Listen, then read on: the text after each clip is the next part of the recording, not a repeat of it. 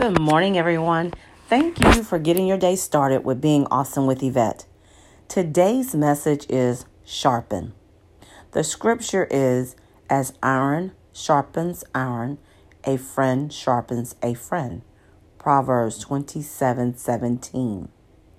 We all like to think that telling our friends what they are doing right and wrong is the best thing because we're supposed to be keeping it real. We need to remember that God says we're supposed to build and make better.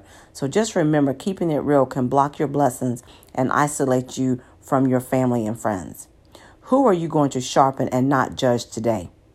I really hope this message was uplifting and encouraging for you to want to change and do the will of God.